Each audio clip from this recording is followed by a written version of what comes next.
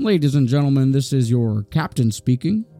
We are now cruising at about 10,000 feet, but it looks like there's going to be some turbulence coming up here soon, so why don't you go ahead and fasten those seatbelts.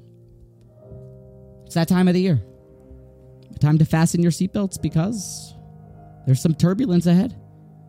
We are officially in the Aseret Yemei Tshuva. It's not your regular schedule. Spending a lot of time not at the office, not where you are normally during your routine, but instead in the synagogues, saying slichos, standing on your feet a lot. And you are about to go through the whirlwind of emotions, the roller coaster that is the Aseret Yemei Tshuva. You will probably feel at times guilty, at times sad, at times elated, at times hopeful, at times hungry, thirsty, relieved. That's the point, that we should be roused from our complacency and sinful slumber. Hopefully we internalize some of the messages and we were woken up by the Yom Teruah Hisoyri when we heard the clarion call of the Meliflu is Shofar.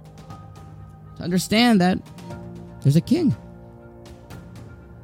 But you can't make a phone call. You don't have service and you can't search for someone when they cannot be found. And Chazal tell us that when can you make the phone call to Hashem? And when can you actually connect with Hashem and truly search for Him? Dirshu Hashem b'himatzoi kiryoyse b'yoyse karov. That is referring to the 10 days of Tshuva, the Aseret Yemei Tshuva now. The turbulence is by design so that you can reach out and connect and come close to Hashem. So embrace the turbulence.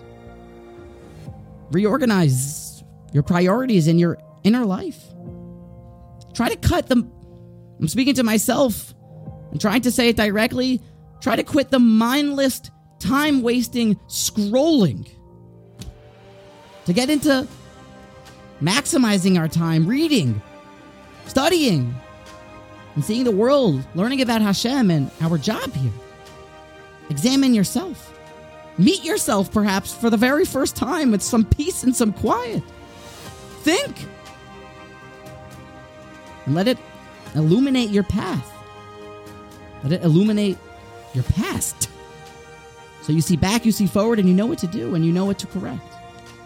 Go all in. For there has been jab, jab, jab, but now is the time for the right hook. There's no more time to keep faking. Now is the time to really actually do something. To stop messing around and to apply your will. And to really jump into Daf Yomi, to jump into learning in depth, to jump into davening, and to start Saint Element, to start actually honoring others and honoring your parents. So make the phone call. Search for Hashem. Have 9 perfect days as we move closer to the holiest day of the year, the Day of Atonement, the Day of Yom Kippur. So embrace the turbulence.